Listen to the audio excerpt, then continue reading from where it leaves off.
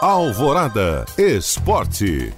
O Atlético volta a campo nesta terça-feira para pagar o jogo a menos que tem em relação às outras equipes do Campeonato Brasileiro. O Galo joga contra o Santos em partida adiada da 28ª rodada. Isso porque no mesmo dia do confronto estava marcado o jogo do time paulista contra o Boca Juniors pela semifinal da Libertadores. Para esta partida, o técnico Jorge Sampaoli pode repetir o time que vinha atuando porque não tem desfalques por lesão ou cartão. O Atlético vem de derrota para o Vasco por 3-2 no Rio de Janeiro, que distanciou o time da briga pelo título.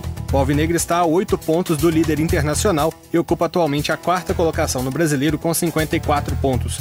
Adversário do Atlético, o Santos virá com o time quase todo reserva para o confronto. Apenas o goleiro John vinha jogando e viajou com a delegação. O peixe do técnico Cuca vai poupar os principais jogadores para a final da Libertadores da América contra o Palmeiras no próximo sábado no Maracanã. Atlético e Santos se enfrentam a partir das 8 da noite desta terça-feira no Mineirão. E o Cruzeiro segue em busca de um novo treinador após oficializar a saída de Luiz Felipe Scolari nesta segunda. O treinador vinha demonstrando insatisfação com a atual situação financeira, que levou a Raposa a atrasar salários de jogadores e funcionários. Filipão chegou ao Cruzeiro em um momento complicado, quando o time brigava contra o rebaixamento para a Série C. Nesta segunda passagem pela equipe celeste, Filipão comandou a equipe em 21 partidas com 9 vitórias, 8 empates e 4 derrotas. O substituto ainda não foi anunciado pela diretoria. O Cruzeiro encerra a temporada 2020-2021 na sexta-feira, quando enfrenta o Paraná Clube fora de casa pela última rodada da Série B.